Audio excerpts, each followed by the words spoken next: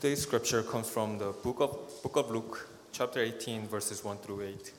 Please rise for the reading of the word of the Lord.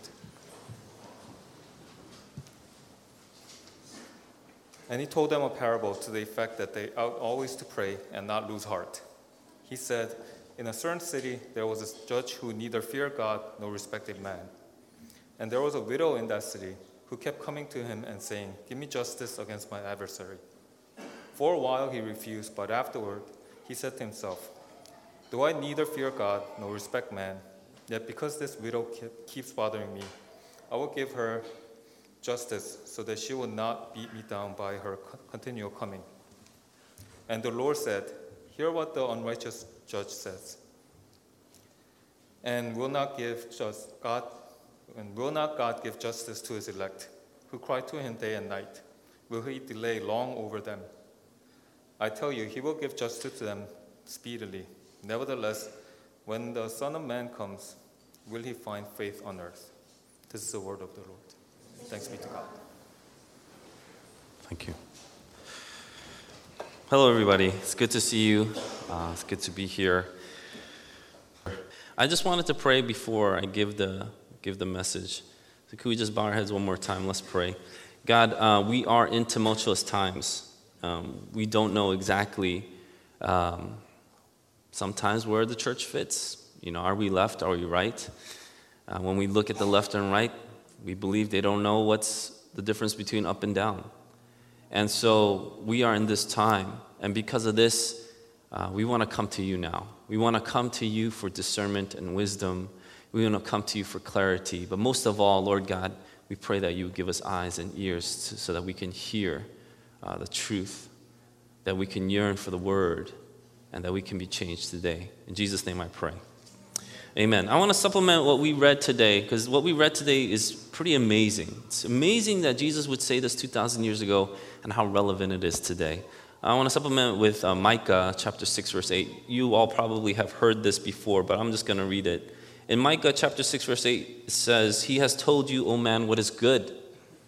And what does the Lord require of you but to do justice, to love kindness, and to walk humbly with your God? What does the Lord require of you but to do justice and love kindness and walk humbly with your God? I want to integrate 3 points into this message. I'm just going to tell it to you now. Number 1 is love what God loves.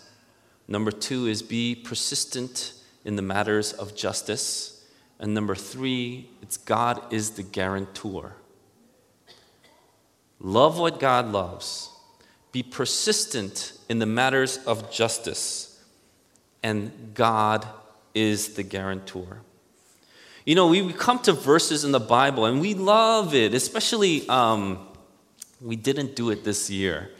But in the past, we put out Bible verses for people to get at the end of the year, and people would take this and be blessed by it. We love to take verses, and we didn't do it on purpose because I want this to be a teaching moment. Not that it's necessarily bad, but I want it to be a teaching moment. We need to grow. And so we would take certain verses and be like, this is the promise God has given me. As if one verse or 2 verses in the Bible can actually capture the promises God has given you. The promises God has given us and you is in the entire Word. We have to know the Word. We have to love the Word. We need to be able to read the Word and understand the Word. It's not only deep, but it can be complex at times. But that's why we gather, to really search and find the meanings and to really rejoice when we see, wow, this is it. So we'll come up to a verse like John 14:14, where it says, if you ask me anything in my name, I will do it. Be like, yeah, that's a great verse, isn't it? I'm going to take that, put it in my pocket. And if I ask anything in Jesus' name, it's mine. You know what? Let's say it out loud. And you'll hear perhaps in certain gatherings, this is the promise God has given us. If you ask anything in my name, I will do it. So shouldn't we ask in Jesus' name and have that faith that this will be given to us? What about the verses before and after? What about the verses before and after when Jesus is talking about how he wants to do it so that he can glorify the Father? What about the verses that come before and show the heart in the context and why Jesus is saying these things? We come to a verse like Psalm 37:4 and it says, delight yourself in the Lord, and he will give you the desires of your heart. Man, that's good. That's one of my favorite ones, because he's just going to give me every desire of my heart. That's amazing. All I have to be like, yay, God. I sang a few songs today, and now I get every desire in my heart. Man, that's a great verse to have. I'll write it down, and I'll put it in my pocket, and I'll carry it around. Do you actually know what it means to delight yourself in the Lord? That's a challenge I give myself. I still love the verse. I may joke around sometimes, but I still love the verse, and I believe it is a promise not only given to me, but all of Psalm 37 is what, when my extended family gather, we read Psalm 37, and we take this as a promise. Delight yourself in the Lord. What does that even mean, to delight yourself in the Lord? That comes first before getting the desires of the heart. And so, we study it, we think about it. What is right and what is wrong? And today, and I mentioned this, if you ever come to, and I want you to really come to our Saturday prayer meetings. It's at 8 a.m. It used to be at 6, but people said, man, that's early. So we pushed it down to 8. This is where I felt like I've cheated myself sometimes to give in. But, we want everybody to come out, because it's such an important time to come out to pray together. And I talked about it a little bit yesterday too. And on Saturdays, I go a little deeper into certain issues rather than on a Sunday. But mentioned a little bit about the Women's March that happened on Saturday and what my thoughts and feelings were. And there was another march the day after. Most recently, there's protests now at JFK and other airports. And if you see what's going on, the question always has to come up, what's right? What's wrong? The interesting thing is, everybody already seems to know the answer. Everybody already seems to know the answer, and no one agrees. No one agrees. That's so fascinating to me. You already have a bias and an opinion about a certain movement, about a certain action or a thought or belief, and no one is united. That's, of course, because everyone on the other side are idiots. They don't know what they're talking about. Don't even talk to me. You're on the other side. And that, to me, has become a fascinating thing in our world today. And it's no surprise because of what postmodernism has brought, meaning what you believe is absolutely true. If you feel it, it's absolute, And that's what postmodernism has come to give us, this existentialism, where we think once we experience it, this is the absolute truth. This is a pretty new concept. That's why it's postmodernism. But is it the truth? How come no one challenges that? Because it's already accepted? And so,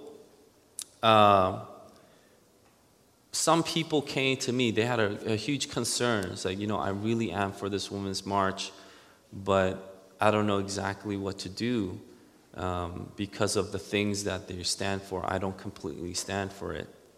And I would respond, that's okay. It's okay if you don't stand completely for what every movement stands for. But is there a core and is there an essence to the movement that you can kind of resonate with? And I hope so. I hope that people in our congregation can resonate with the Women's March that happened last week, Saturday, and also the pro-life movement march that happened on Sunday. And if you can't relate, because you can't get away from your bias and your bitterness and hate, I would have to ask you to reassess your heart. Because as a Christian, we are supposed to sympathize and empathize, especially with those that don't agree with us. Especially with those that don't agree with us. That's foundational to the Christian faith. In fact, Jesus went around and everybody ridiculed him. They were pointing fingers at him. They said, you're not even a teacher. You're a drunkard. You're a slob. You're a glutton. But he still let them hang out with him. He didn't go cast them out. They don't get a voice here. He answered their questions. And so there was a pastor in the West Coast. His name is Eugene Cho. He wrote on his wall to support both the equality of women and the dignity of the unborn feels like a very lonely place to be, but we are not alone. May we press on. And I thought that was so poignant to what the church is going through today. We do want equality for people, and especially women. We also want the voices of those that can't stand up for themselves, especially the unborn, to be represented as best we can. And so sometimes, it's not even a choice for us. The world will put out these choices, and the choice that we want isn't there. So we have to pick one or the other. And I want to say to you, don't be fooled.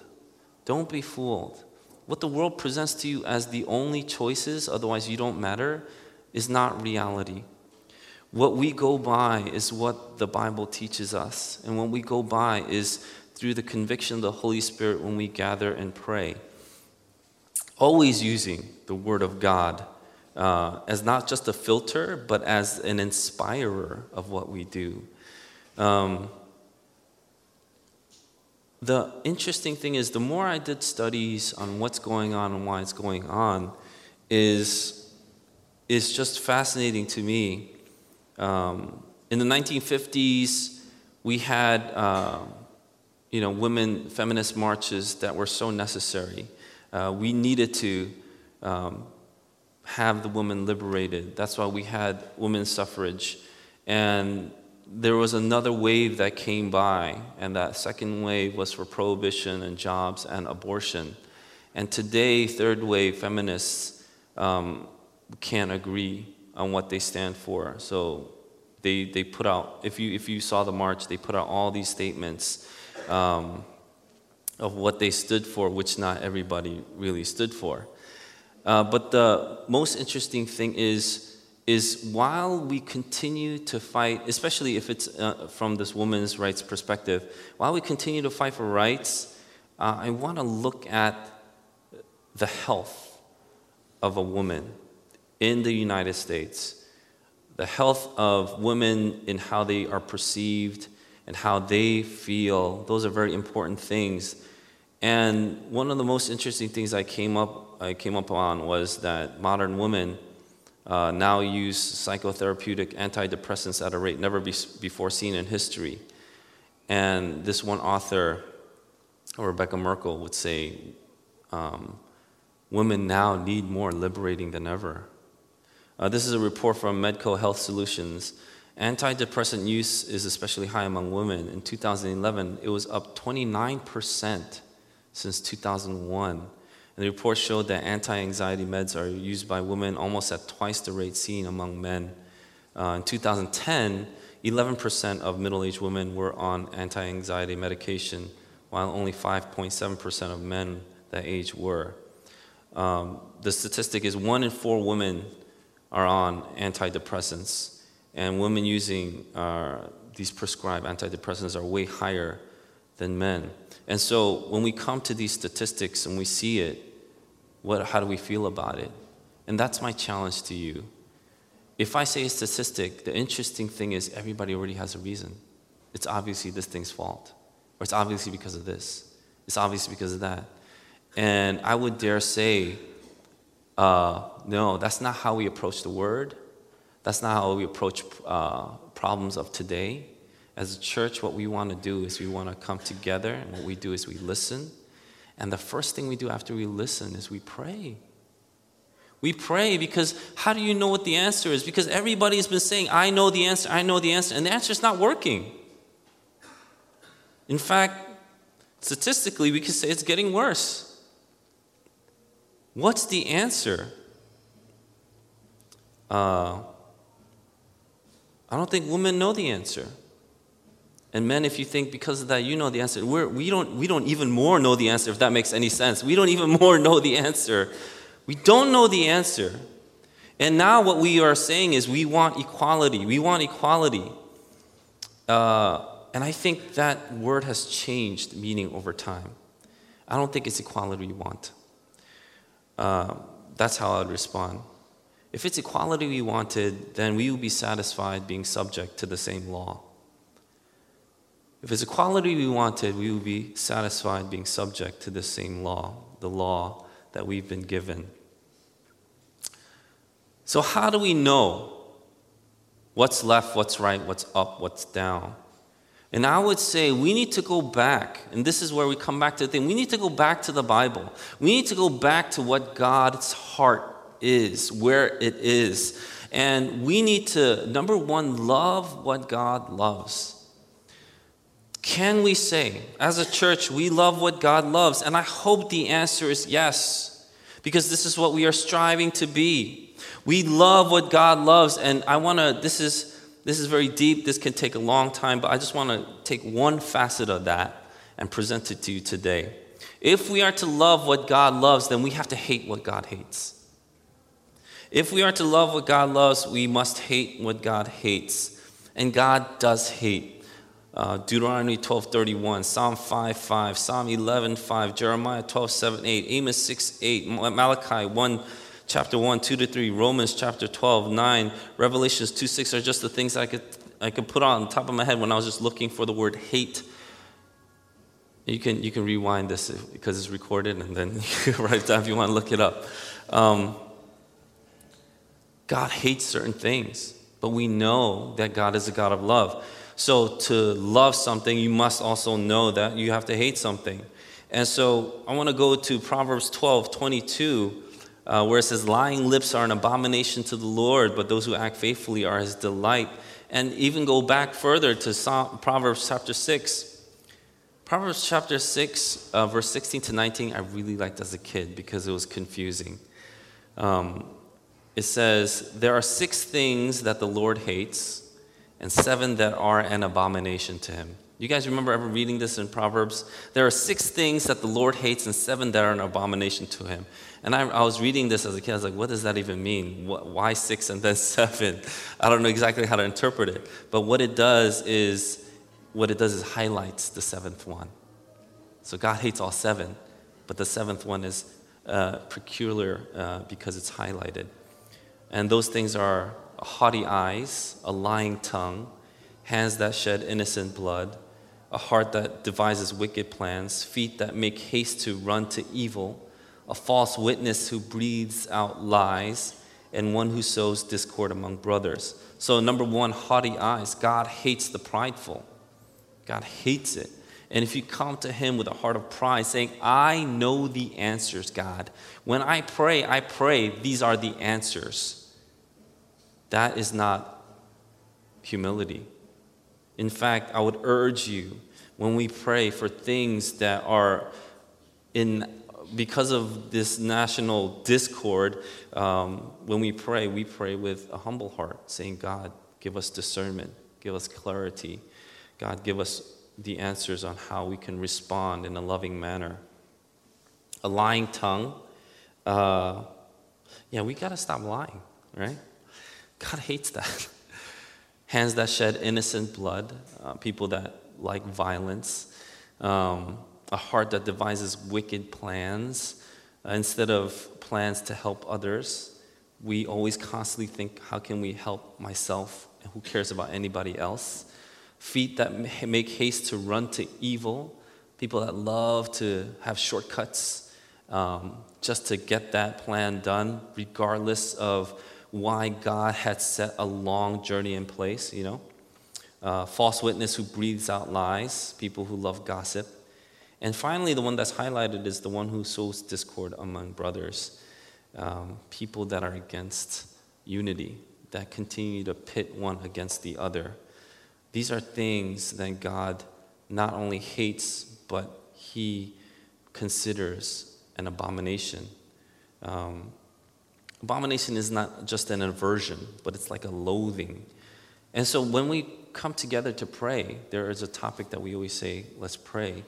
Let's pray for humility. Let's pray for holiness. Let's pray for unity. Let's pray for maturity. Let's pray for growth. These are things that God does love. And so we want to continue to gather together to pray for these things. How can we not be so one-sided? Because now what we see in our culture and society today is Because we are people of love, let's cover everything. Who cares about right and wrong? God just wants us to love. So no matter what it is, let's just love, let's just love, let's just love. And there are some people who are on the justice side. You know what? God has already ordained what is right and wrong. We need to keep it. We are the caretakers or the protectors of the truth. And so we need to make sure we tell people what's right is right and what's wrong is wrong. And you have these people on both sides. I like to call it the left and right wing, right? And how do you make sure that love and justice are both being carried out? There's a great illustration that I was told, and that was a long time ago. There was this king, and this king had this really hideous scar on his forehead. It was so ugly, but he was a great king. And so they wanted to really serve the king. And they got together and said, you know what? Let us paint a portrait for the king. And they started talking. This group started talking. How do we do that? And so one side said, we just got to draw or paint the king as himself. That's actually what he looks like. And the other side said, no, that scar is so hideous, we should just erase it from the painting. And they started arguing amongst each other what they should do for the painting. And finally, one wise person got up and said, you know what, I have an idea, we'll paint it this way. And they painted it that way. And there was a revealing. And in the revealing, the king came down and all the people came down. They revealed the portrait, the painting, and everybody was pleased. And it was a painting of the king. And the painter decided to paint him thinking like this. It's like this. So he was covering the scar. And so everybody was happy. Essentially, we tend to be on one side or the other. I think so. How do we marry the two? I believe, as Christians, the cross is the ultimate marriage of love and justice. The love of God is poured out on the cross, and the wrath of God is being satisfied on the cross. And so what we preach here isn't that we should stand up for certain rights. Those are all important. But the ultimate thing that we preach here is that we preach Christ crucified. And because of Christ crucified, we have a hope that we can go into. And especially what is shown here in Jesus' parable is he told them this parable, it says in verse 1, he told them this parable so that they ought to always pray and not lose heart. Because of the cross, we can pray and not lose heart about these matters. Even if we don't know exactly what the answer is, we come with a heart of humility saying, we don't know all the answers, but what I am willing to do is I'm willing to listen and I'm willing to pray, and I will not lose heart. And so he was talking about there was a certain city, there was a judge. This is so interesting because Plutarch also tells of a poor old woman who begged Philip of Macedon. And Philip of Macedon was the father of Alexander the Great. And there was a poor old woman who begged unsuccessfully for justice. And Philip told the old woman that he had no time for her. And she burst out, "Then give up being king." And amazed, Philip proceeded to hear her case as others as well. And Jesus tells of this story. Who is the widow? The widow is the most marginalized person in society at the time. They had no voice. A person without voice. And who is the judge? The judge is being described as someone who didn't fear God or man. He didn't give a hoot about anything other than himself. He didn't give a hoot about nothing, is basically what this judge was. He didn't care about justice, but because this woman kept on banging on his door and cried for justice, he stopped wanting to be bothered and he granted justice. And Jesus is telling this parable because he wants us to continue to pray, but also continue to ask for justice. And not only does he do that, but he then moves on if this is true for the unjust judge, then what about God? What would God do? And in verse 7 it says, will not God give justice to his elect, who cry to him day and night? Will he delay long over them? See, God is the one that is showing us if there is injustice, we ought to cry out to him. And he is the one that brings justice. When we cry out to him, he is the good judge that wants to carry out justice, and he will give it to us. Will he delay over them? He said, no. Jesus goes, I tell you, he will give justice to them speedily. You know, when we start adopting God's heart and we pray for justice in the world, when we gather together to pray, God is promising us that he will give us justice speedily. And this is what we have to do. We have a guarantee of God listening to us because what is given to us through the cross. The cross is that guarantee. I really love the way he ends it, though. He ends it, nevertheless, when the Son of Man comes, will he find faith on earth? He is saying, God, and this is what MLK Jr. said as well. He says the universe bends towards justice. He famously said that. Meaning God will always bring things into justice in his time. And it's going to be great. It's going to be awesome, right? But Jesus ends it with this. Nevertheless, when the Son of Man comes, will he find faith on earth? God is faithful. He will bring justice to the world. We are supposed to stand with him as he moves and bends towards justice. That's why we stand and we fight for justice. And when we see injustice, we stand against it.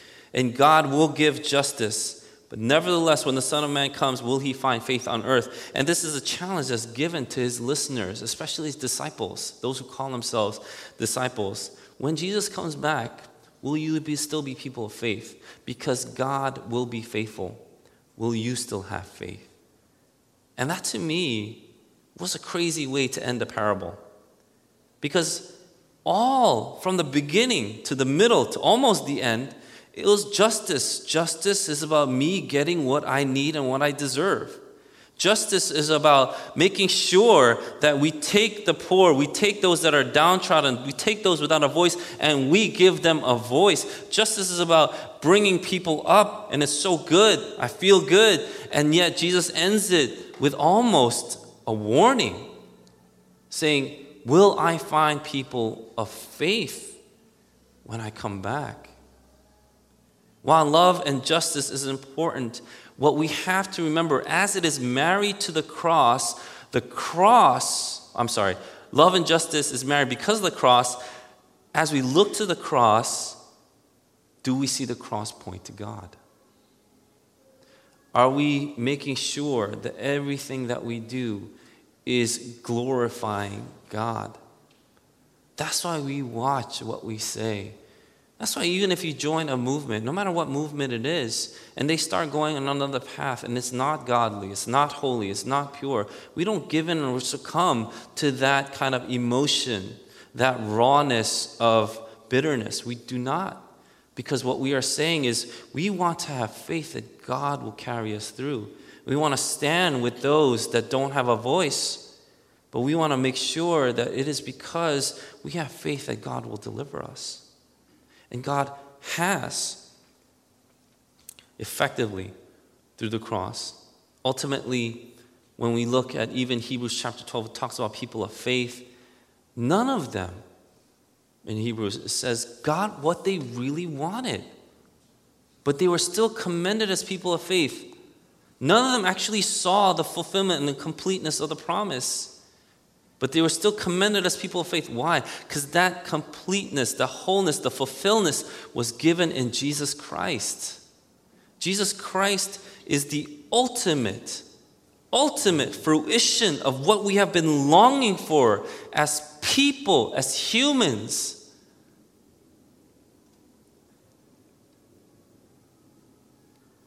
We see that in this world today, when we don't know whether to go left or right, when we're not sure what's up and down, as Christians, we have been called to look and focus our eyes on Jesus.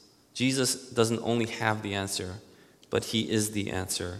And when we follow Jesus, we see things that we could have never thought of before or have even imagined. We do things that we never imagined doing because God's Spirit moves us in a way that we could not have imagined because God is God. And how do we do that? And I want to encourage you, my brothers and sisters, one last time. We do that by praying together. We do that by humbly seeking God, saying we don't have all the answers. Would you speak to me? Would you soften my heart? My heart has become angry and bitter over the years.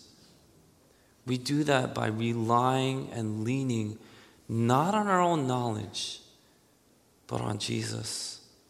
Not on our own wisdom, but on Jesus. And even if we don't see it, Dr. Martin Luther King didn't actually see everything that he wanted come into fruition, and he was taken from us before that. But even if death were to come, the promise of the cross is that death will not stop you.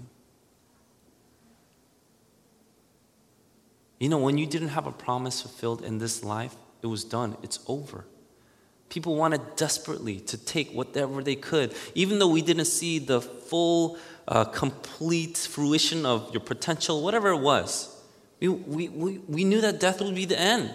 So people desperately even try to take it with them. That's why we have pyramids and things like that, only later to be robbed and really end up with nothing. But the resurrection of the cross changed that for us, that death doesn't stop us, that it doesn't stop with death, but there is a hope even after death. That, I think, is one of the most powerful things you could ever hear. We're crying out for certain things to be changed, certain things to happen, and the guarantee that the cross gives us is that, yeah, it's going to happen. I'm going to make it happen. And guess what? Nothing's going to stop you. Not even death. What a guarantee we have. What a reason to rejoice and to be lifted up. What a reason to then be filled and infused with hope. Jesus says, I tell you, he will give justice to them speedily. What a promise we have in Jesus Christ. And that is why we need to come and be reminded that even if the world will tell you this is hopeless, this is hopeless, this is hopeless, that is not the truth and that is not reality. The reality is that we have hope, a hope that is unending and undying, and it is in Jesus Christ. So I want to challenge you now, because we are gathered together. What are things in your life that when you think about it, you feel hopeless about? And I want you to bring it to the cross. And I want to encourage you, in the cross, there is no such thing as hopelessness. God wants to renew his church. He wants to rejuvenate your life. He wants to give you the fullness of the Spirit so that you can do the right things, that you can truly encourage the other, that you can live a life of love as you were meant to live. Let's pray.